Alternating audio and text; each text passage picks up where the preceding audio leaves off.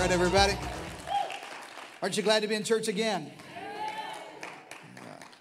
You know, one of the things I think I love about this season, which is no one else is saying they love anything about this season, but one of the things I love about this season is that when you get to do the stuff that we couldn't do for a long time, it means more. You know what I mean, everybody? Like the first time you went back to a restaurant and sat in a restaurant and someone asked you, what would you like to drink? Because at home, I spent 5 months with me just fixing my own Diet Coke. You know what I'm saying? So somebody else doing that for me. And my favorite words, I think when I get to heaven, the two phrases I'm anxious to hear the most are well done, good and faithful servant. And then I brought you some chips and salsa just to start with. I'm excited about both of those. And so to hear that again in a restaurant just means so much. Where I used to take it for granted. And coming to church is the same way. You know what I mean? Like it just feels different and it feels better because I get to be back with God's people. I made a promise to God. I just wouldn't take this for granted anymore. Amen, everybody? Never again would I take for granted the chance we have to be together in God's house. For those of you joining us online today, I just want to say once again how glad I am that you're here. Why don't you share this with somebody? There's somebody else in your world that needs encouragement today. When you're ready, we're ready to have you back in the room. It's safe and secure, and your family is safe and secure here. We're doing everything we can to make you feel that way. So when you get ready, we're ready to have you. Amen, everybody in the room? We're excited to have you back. And I want you to know that you're our family, however you join us, whether you're here in the room today or online. A couple of things in church news I just have to reiterate that Kesley told you about, and that is next weekend is Summer Blockbuster. It's just my favorite. I love at the movies here. If you're new to City Hills Church, it's the best thing that we do. So here's what I got to tell you. I want you to be a bringer next week. And I know you say this is an odd time, you know, or people, yeah, they will. Listen, folk are looking for a reason to get out of the house. Come on, somebody. Whatever party you got going, I don't even know what we're doing, but I'll go just so I don't have to be here looking at him and I don't have to be here looking at her. So I would love to have you at Summer Blockbuster next weekend. At the movies is like nothing else we do. You heard Kesley talk about it's free popcorn and Cokes in church. That's worth the price of admission, honestly. But we take a Hollywood film and I preach God's word around that film. And for the Summer Blockbuster, we do this every November. This November, it'll come back for 4 weeks. We do it in the summer, just kind of a 1 week, just to give you an idea what At the Movies is all about. We take one of our greatest hits from the last 4 years as a church, and we bring it back to Summer Blockbuster. I'm telling you what the team has put together for you this next weekend is going to be the best. It's just going to be a blast. Matter of fact, everybody at Church Online, I'd love to have you. You can't see it on YouTube. You can't see it on Facebook. You can only stream it live on our website, and it will not be available on demand. So the best thing to do is just be in the room. Amen, everybody? Just be here, and it's just going to be a great time. And then small groups kick it off so soon. Matter of fact, today, if I get really boring and I see you leaning down on your phone, I'll know you're looking at the small group directory. It opens today. So those of us who have already signed up, yeah, that's worth clapping for. 2 of you clap for. Yeah. If you're at home today, why don't you surf over to cityhillstx.com/groups. And the online directory is open today. There are already some groups there. Not all of them. I hope some of you, God's still talking to you about leading a small group this fall semester. It's super easy to do. You say, well, I'm not a people person. That's okay. You don't have to be a people person. You just got to be a something else person. I'm a soccer. I'm a golf person. I'm a running person. I don't know what kind of people those are, but anyway, I'm some other kind of person. I bet there's other people like me, art, or you just want to read together. Or you just, hey, if you're like me, I'm an eating person. Come on, somebody.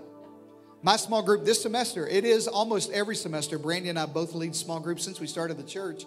And almost every semester, there's something I'm going to lead around food. I'm doing it again this time. Men's breakfast together. And we're going to eat good in the morning. Come on, somebody. I'm from the deep south, so if you got biscuits, it's anointed. You know what I'm saying?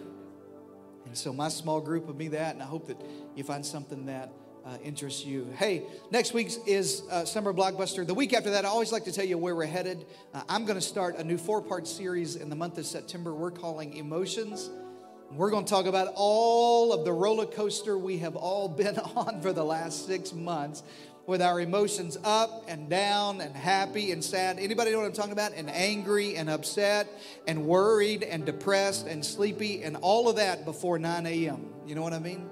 I've just been riding that roller coaster. Maybe you have too. And I want to talk about getting a hold of our emotions. We're going to do that in September and October. But let me give you one more message in this series called Wind and Fire. Bow your heads. Let's ask God to speak to our hearts. Father, thank you for God's word. God, whatever you want to speak to me today, my answer before you even ask is yes. God, I'm ready to be changed. I'm ready to be better. I'm ready to leave here encouraged. I'm ready to leave church today with my head lifted high, believing God for more. I thank you for God's word. Thank you for this church family, however they're joining us today.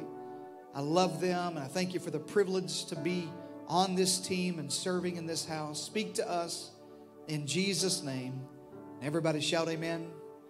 When you shout amen online, you type it in all caps. You know what I mean? So if you're ever at church online, that's where you are. It's the final week in a series. Thanks, Gabe. It's the final week in a series on the Holy Spirit and the book of Acts. We kind of brought these two things together.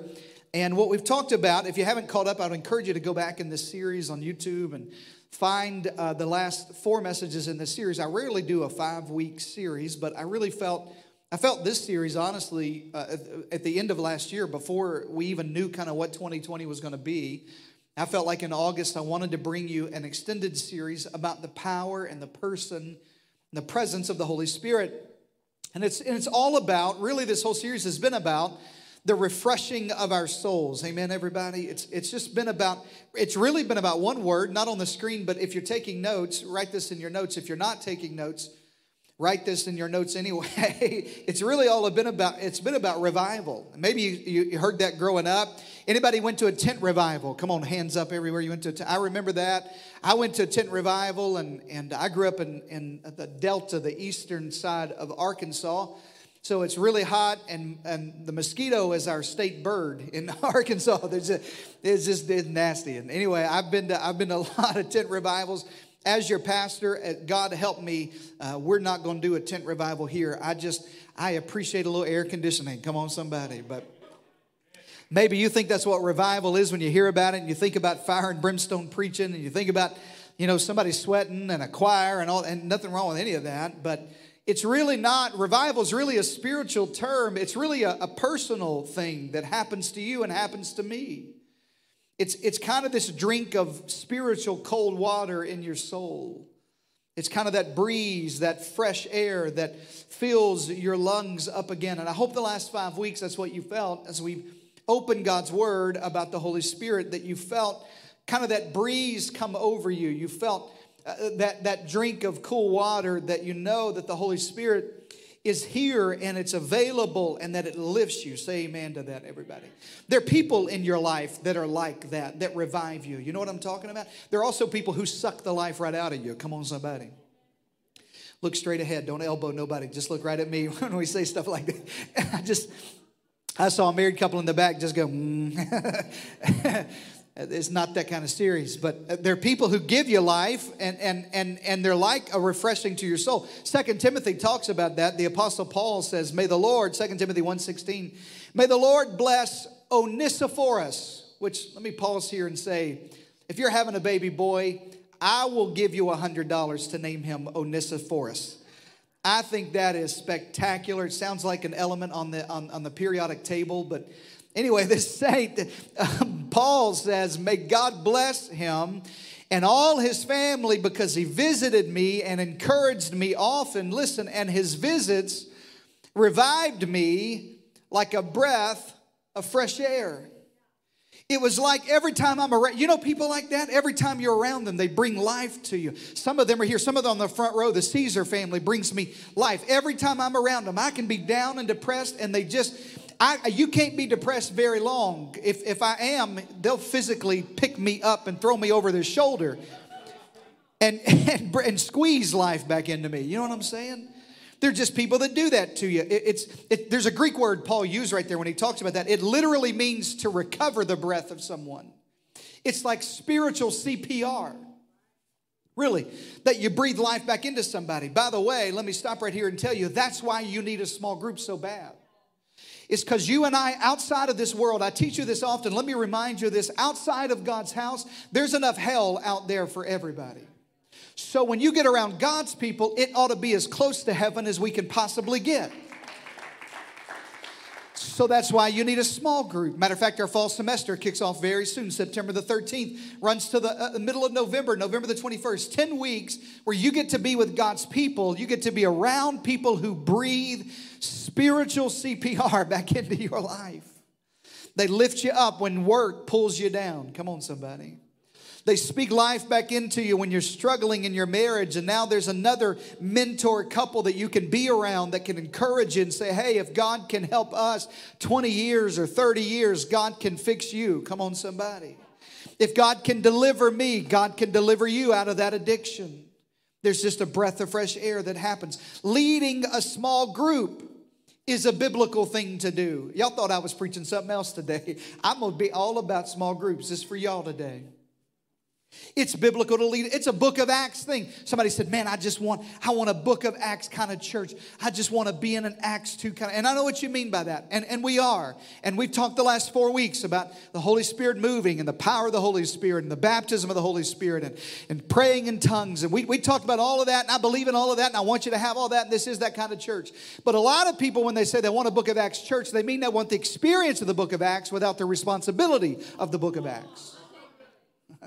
So I like to say it this way, that the promise of Acts 2 is not just to give you goosebumps. The promise has always been for purpose. You got to do something with what God gave you. The old preacher used to say it like this, you got to work what your mama gave you. That's terrible. Don't write me on that. But you got to work what God gave you. If God gave you the Holy Spirit, He gave it to you not just for you. He gave it to you so you do something with it. Say amen to that. Everybody, God gave it to you for something. It's what happened after the day of Pentecost. Acts 2 and verse 46 says it like this.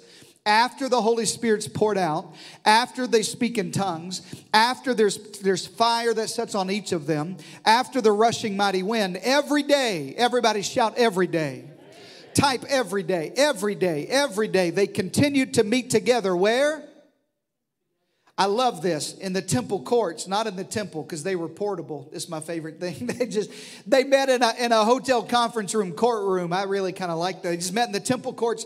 And then my favorite part of the book of Acts is they broke bread together in their homes. And what'd they do? Ate together. Come on, somebody. Eating is spiritual. You know what I'm saying?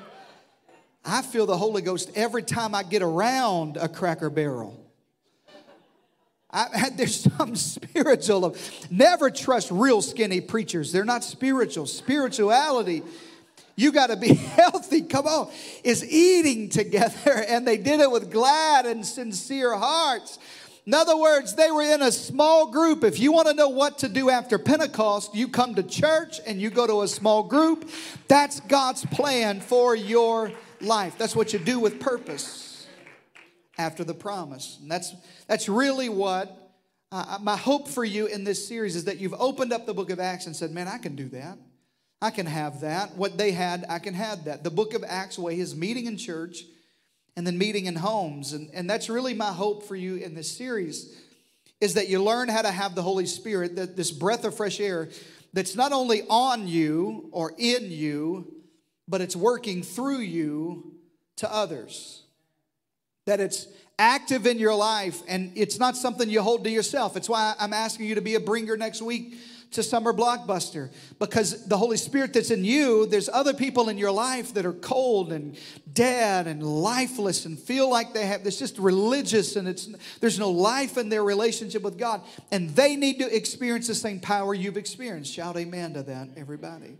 There's areas of your life that happens to you and I. And I want to wrap up this whole series and put you a bow on it on telling you why all of this matters and how the Holy Spirit will change every area of your life. There's some times in my life when things just become stale and in a slump. You know what I mean by that? I don't like anything in my pantry that is close to out of date. There are some nasty people in this church that will taste the stuff before you throw it away. Are you with me? Are you married to one of those kind of people? That even though the date said April 17th and it's October the 4th, well, let's just try it. You know, those are just suggestions. You know what I'm talking? Anybody know nasty people like that? It's really nasty when it's liquid. Come on, somebody. You know somebody that tastes the milk or smell it. Oh, smell it. If I have to smell it to know, I already know. Come on, somebody. That's always a good. I don't like anything stale, but there's some stuff in my life, my spiritual life, my relationships, my parenting, my marriage. There's some stuff you get stagnant and listless and inactive and in a slump. And I wanted this series, and I want for you more than anything, especially coming out of 2020, to get some wind back in your sails, to get your shoulders thrown back a little bit, to kind of shake off what you've put on over the last 6 months together. If the enemy wants anything for you as a believer, he wants to keep you even after a vaccine, even after coronavirus is gone, even after an election, even after 2021. He wants to keep you as down as you are right now. He wants to have made what was supposed to be temporary become permanent in your life. And I want you to get some wind back in your sails. And I'm going to preach from now until it works, trying to break off all of that stuff from us so that you can get out of that slump. We all get in this place we call the doldrums. You ever called it that? You ever know someone? It's kind of this place we talk about it like it's this place where you're in a funk and you're sad and you're discouraged and you're depressed and you're stuck. Some of you have been there a few years. Some of you have been there a few weeks or a few months and all of this. But the doldrums is literally an environmental term. It's a term that mariners would use to describe this place around the equator at the intertropical convergence zone. It's where the wind from the northern hemisphere and the currents and clouds from the southern hemisphere come together, and they create this area of unpredictable weather. And most of the time, where these two things meet around the equator, there is no wind. So if you're sailing and you get close to the doldrums, you could die, because there's literally no wind to move your boat. The weather's unpredictable there. There's no breath there. And if you're not careful in your life, at the point of transitions, when the wind's blowing this way, when you started January 2020 thinking, man, things are going to be okay. This is going to be my year. 2020 vision. This is my decade. And then all of a sudden March comes along and blows this way, and you had no idea. None of us had any idea the danger and the struggle and the problems. And now we're stuck in the doldrums in between, and it's lifeless and it's listless and it's unpredictable, and there's no wind in our sails. And I wear stretchy pants 6 out of 7 days. And you've started going to Target dressed like you were going to Walmart, and you know what I mean. And you just give up.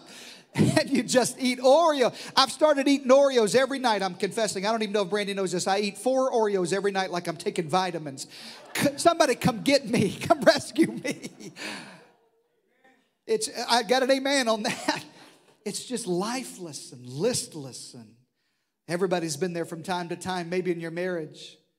You can't really put your finger on it. You just know it feels stale, stagnant, lifeless. Can't stand each other and can't really know why. You've been stuck together in a room, in a house. Some of us still at home right now with compromised health concerns, still stuck together, struggling. Could be your job. You don't know how things got this way, but when you first started working there, you were excited about it and you loved it, and now I hate it and I don't know what's wrong and I don't know why. I don't have any life in it. This is what I went to school for. This is what I thought I wanted to do with my life, and now it's all I can do to get out of bed. Sometimes it happens in your relationship with God. It was vibrant and on fire and it had passion, and now I don't even know where or how or what, but it just got stuck. When you get to this place, the doldrums, where there's no wind in your sails, when it's unpredictable, when these two things converge, there's several responses, a lot of things people do. Write these in your notes. The first thing that happens is you start faking it. You start faking it. It's the first thing I see as a pastor in people's lives. You're in a bad place, in a stale place, and you just fake it, thinking if I fake it long enough, I'll feel it. I'll fake it until I feel it. And you say things like, when someone asks, how's it going? You say, it's awesome. Christians are really good at this. How's it going? Bless. The louder and quicker you shout bless, the worse I know it is in your life. We feel like there's something wrong with us saying everything's wrong, and you come to church and you say, I'm just too blessed to be stressed, and praise God, and everything's wonderful. And the fact is, you cussed in the car and yelled at everybody, and your bad kids are just bad. They're right now kicking our teachers in the shin. They're just bad, and you don't know why, and you don't know how things got this way, and you start putting Band-Aids over the bullet holes of your spiritual life. Faking it, thinking it'll heal if I cover it up. You won't tell anyone what's really going on. Jeremiah gets this way. Jeremiah 6:14 says, there are people who dress the wound as though it were not serious, Band-Aids over bullet holes. And they say it's great, peace, when there really is no peace. I don't know if you ever talk to someone, you're trying to pour your heart out and tell them what you're going through and bare your soul, and they say something like, you're going to be okay, you'll be fine. And then the longer someone tells you that, you just start faking it so that you'll be fine. And the progression in the doldrums is after you fake it, you start putting it off. Write that down. You put it off. You know you're in a funk on some level, but instead of dealing with it, instead of taking the precautions you need to take, instead of finding some help, instead of getting in a small group where you could take off the mask and have a brother to walk through and a sister to help you and pray with you, you just put it off. And you'll say things like this. One of the biggest lies of the enemy that I hear Christians repeat all of the time, and you don't even know the devil came up with it, is time will heal all wounds. Look into my eyes. Time doesn't heal anything. God can heal anything. Time just makes it longer. Time doesn't heal anything. It just makes you hurt longer. It just counts down the minutes, days, weeks, and years that you've hurt. That's why you need to get in a community of other people, because James 5 says it like this, that if you'll confess your faults one to another and you'll pray for one another, that you'll be healed. I like to say it this way. We go to God for forgiveness, but we go to God's people for healing. Say amen to that. There's something that happens, but I put it off and I just say, I'll deal with it later. But time makes it worse. In relationships, I see it all the time where people, it's boring, it's stagnant, it's stale. And instead of getting intentional about fixing it, you lie and say it's okay, and then you put it off. And by putting it off, it makes it worse. Or I teach you this in our relationship series often. What I'll see a lot of times is, I know what we'll do to fix it. We'll have more kids. And then there's babies in a marriage that is struggling, and you're just putting it off instead of dealing with it. Hebrews 12:15 says, see to it that no one misses the grace of God, and that no bitter root grows up, because time doesn't heal, it makes it worse. Bitterness can start out as a small weed that turns into a root that grows up. You ever had a small weed in your grass in the yard, and it's just small dandelion? You don't think anything about it, and before long you don't realize, but there's a whole patch, you know what I mean? And that joker's got roots all the way down, you know what I mean, in this rocky soil, and it's hard to get out now. And bitterness is that way, and hurt is that way, and unforgiveness is that way, and hatred is that way, and struggling is that way, and anxiety is that way. You can push it down and put it off, and it creates a root that's harder to pluck out of your life. You stay in the doldrums, missing God's very best for you. The next step you get to is you just give up. You just give up. I see it all the time. You see it all the time. People who miss the point of a relationship with God, and they just walk away. And they've let it become religion instead of relationship. And the religion, when it fails them, now I don't know where to turn to. Now I don't have anything else. I did all the things. I said all the things. I checked all the lists. And it didn't work. And so they give up and they walk away. And although they go through all the motions and they obey all the rules and they try to get it right, they're exhausted and they just throw in the towel. And maybe that's you. Maybe you know what that's like to have a relationship built on all of that stuff that eventually fails. You realize it wasn't a relationship at all. It was this cold religion and you just walk away. People do this in their relationships, in their lives. They do that with their careers. They hit a wall. They can't find a way out and they can't find a way to get fresh air and they just give up. This isn't for me. I just made the wrong decision and they give up. And if I can't change it anymore. My job can't change. My marriage can't change. My relationship with God isn't changing. And so I'll just give up on all of it. Maybe you know what it's like to not feel hope and you give up. And then the worst part, and the last part in the doldrums, when you get stuck in that place of convergence, when you get stuck, when there's no wind in your sail and it doesn't look like a way out, you just eventually die. You just eventually die there. And I don't necessarily mean literal death, though it happens. Most of the time, you just lose hope. You lose confidence. I know a lot of people who die before they're buried. They die in their 20s and 30s and 40s and 50s, and they just check out mentally. They check out morally. They just decide, I'll do whatever I want. Nothing matters anymore. It doesn't matter. It doesn't really matter what I say or what I do. And so they'll check out of a relationship morally. And now there's infidelity and a divorce. And they just throw their morals to a wind. Why? It's a death that happens. And it all started way back before the choice. And this doldrums place of cold, dead, no wind, no life. No breeze in my life. No wind in my sails. Some people die spiritually. They just turn their back on the whole thing and say, this is not for me. And they live absolutely opposite of what they used to live. Whatever reason, the Apostle Paul got to this point. If you've ever been there, and by the way, I don't want you to feel like, man, that's a terrible place. I can't believe, I feel guilty about all that. Listen, you're in good company. Paul gets to this place in his life where he honestly believes death is better. 2 Corinthians 1:8 says it like this: we were under great pressure. You know the feeling?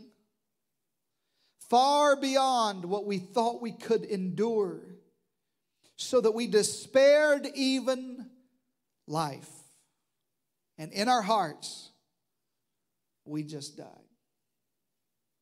Paul said, I know what it's like to just feel like this is not worth it anymore.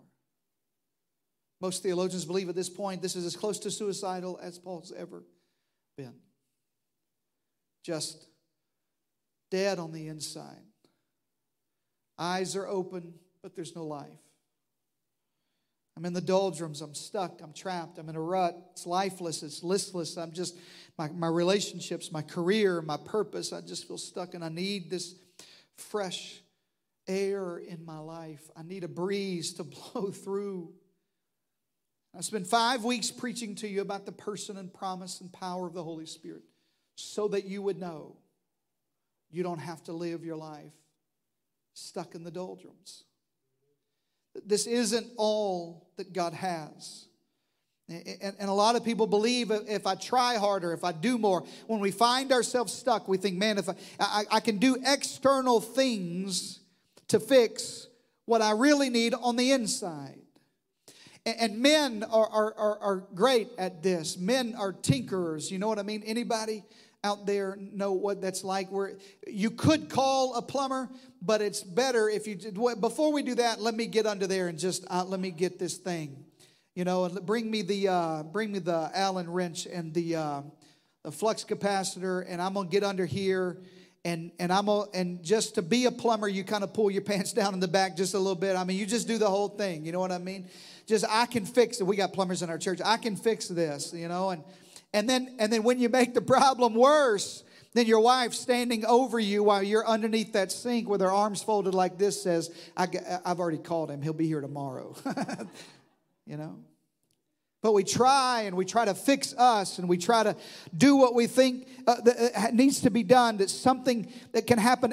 I'll start manufacturing external energy, or I'll start trying to get everything externally done. But it doesn't work that way. And it's always been this choice. Which one am I going to do? Am I going to do what I can, or am I going to let God do what He can? Am I going to do it on my strength, or am I going to let God do it in His strength? And it started all the way back in the Garden of Eden.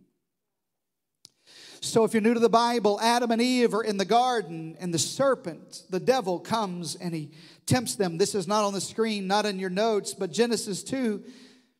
The Lord commands Adam, you're free to eat from any tree in the garden, but don't eat from the tree of the knowledge of good and evil, because when you do, you'll surely die.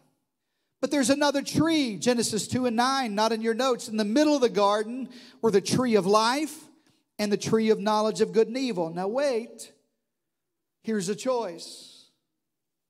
God says I can't eat the knowledge of good and evil. If I do, the Bible said you will surely die. It's the doldrums. It's spiritual death. You can do it on your own. Try to fix it on your own, and it's death. Or there's a tree of life, and in the tree of life, there's relationship, and it's vibrant, and it gives hope, and it gives you life back into your bones, and fresh air back into your lungs. Satan always wanted to try to convince you to pick the wrong tree. It's actually the way we've built our whole church. We've organized our whole church around the idea that religion, the tree of the knowledge of good and evil, is how most people try to get to God. If I do all the right stuff, if I say all the right stuff, if I give enough, if I pray enough, if I show up enough, if I do all of this, if I fix it externally, then I'll try. If I'll behave, if the rules are there, then I'll get it right. But that's never going to. It always leads to death. But the tree of life always leads to relationship and vibrancy and passion and air back in your lungs, and the Holy Spirit lifts you. It's the tree of life. It's much easier, I agree, to live by just a set of rules, but eventually you die in cold, dead, windless doldrums. And you need life. The good news that Jesus brought is not about you acting better. It's about you being better. It's about this interchange that happens on the inside, different at your core. So this morning, I want to wrap up. I got about 5 or 6 minutes, and I want to wrap up by giving you the opposite. I'm going to give you what you do, what I do, and then what God's plan for me is. If you want to live this wind and fire kind of life, this spirit-filled, spirit-led kind of life, the first thing that we do, write this in your notes, you'll see it on the screen, we try to do more. We think if I do more, then this is it. Again, this is religion in a nutshell. If I do enough, if I do more. But honestly, this is just performance. And if you're not careful, this performance mentality starts building up on the inside of you, and your spirituality is based solely on how good you do. The problem is, some days I don't do so good.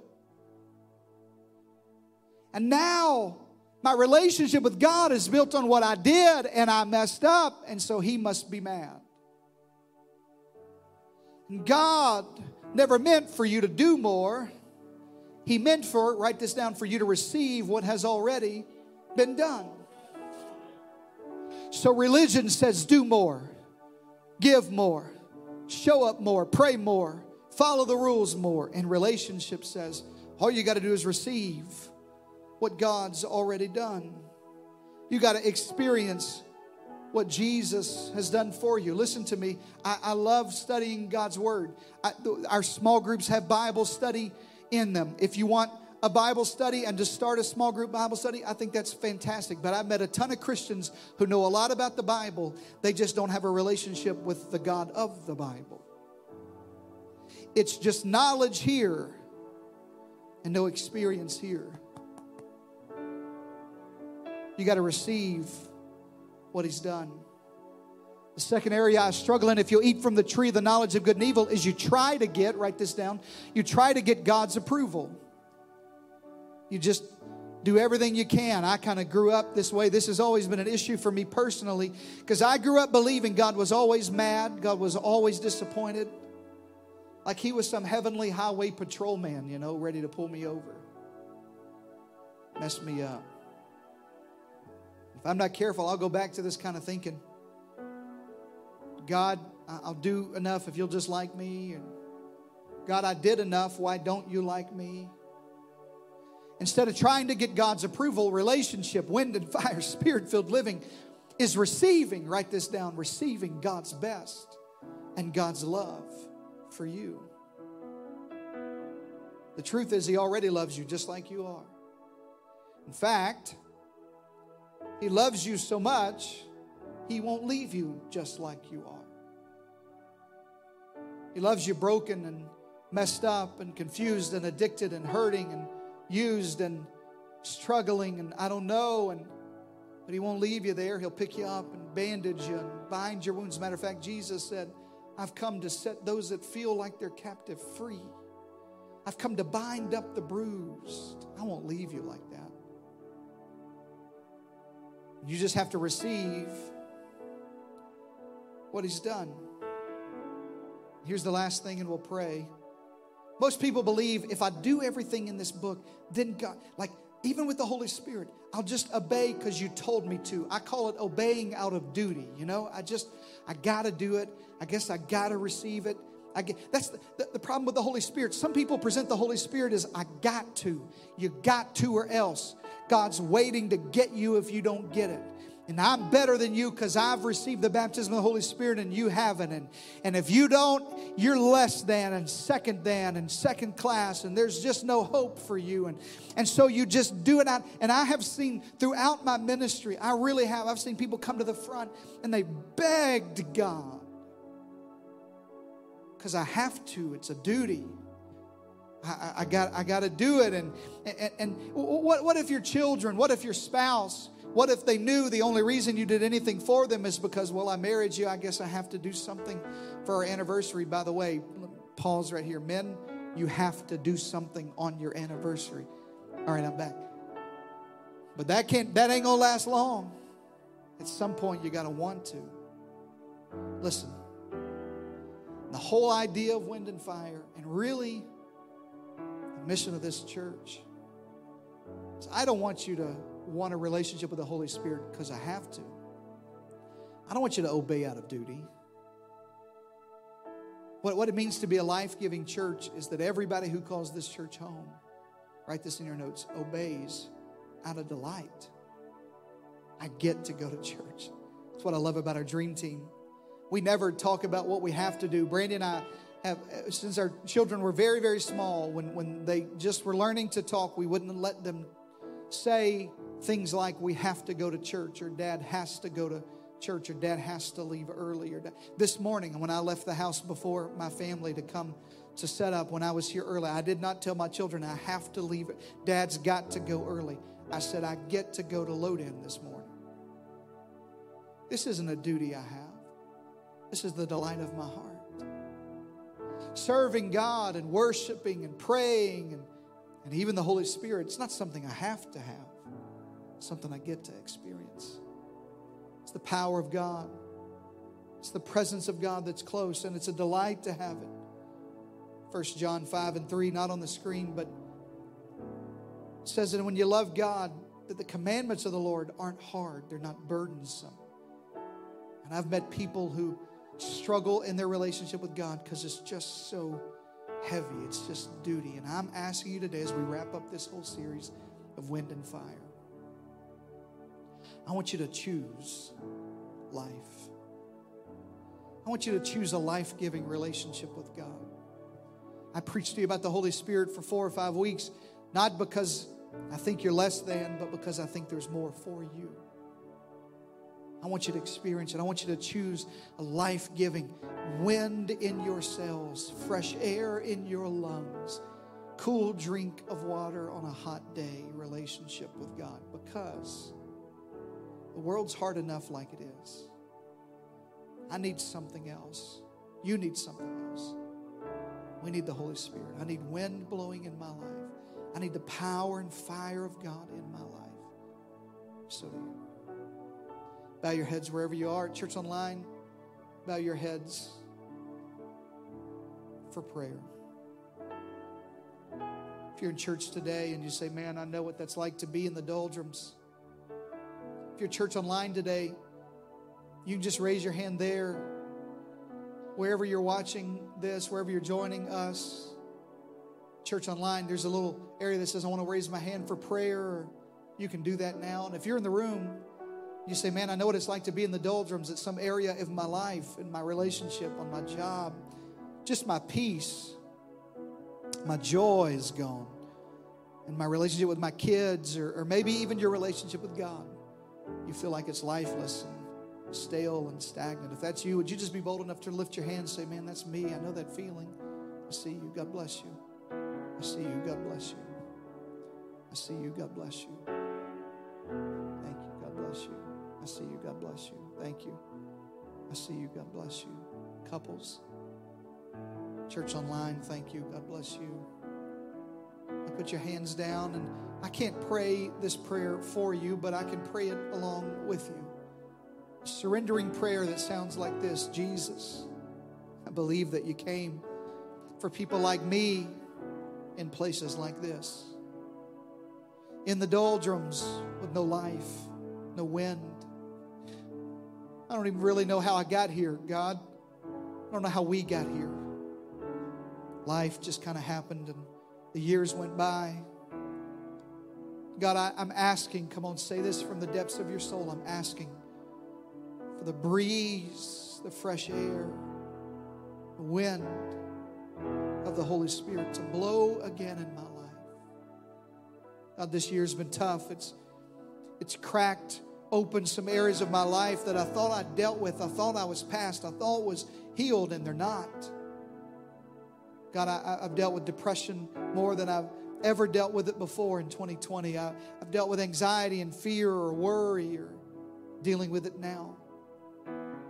God, my kids have gone crazy, not really sure where we went wrong. Thought we did everything right. Now we're here in the doldrums. No air. I'm asking you to blow again. Asking for the wind of God, Holy Spirit, to blow through my family, in my marriage, in my life. Come on, wherever it is for you, you know how to pray. Ask God. Ask Him. Holy Spirit, I'm asking you to move in this area of my life. I'm asking you to touch my marriage today. God, I know that it didn't break overnight, and I know that everything may not get fixed in this moment, but I'm asking you to help us. Come on, if you're struggling today with fear or about the future, anxiety about what's next, how do I get back? Where do we start rebuilding? I don't even know what to do. Well, it starts now and here and like this with a little fresh air. God, I'm asking for that in my life. Father, I pray for that of every person in this church today. Now, if you're in church, at Church Online, everybody's head still bowed, and you've never surrendered your heart to Jesus, I don't like to close a church service without giving you a chance to get saved today. You say, Pastor, is it just that simple? Yeah, it's the simple prayer, but it costs you everything in your life, honestly. You get to trade all of the hurt, shame, brokenness, sin, addiction. And in response, God gives you eternal life. But He doesn't just give you eternal life in heaven. He gives you abundant life on earth.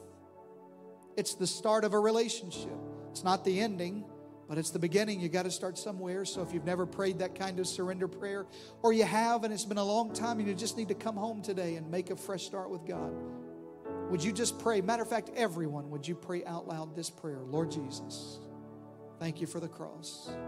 I believe that you died for my sins, that you were buried, and that God raised you from the dead. I ask you to forgive me today. Heal all of my hurt.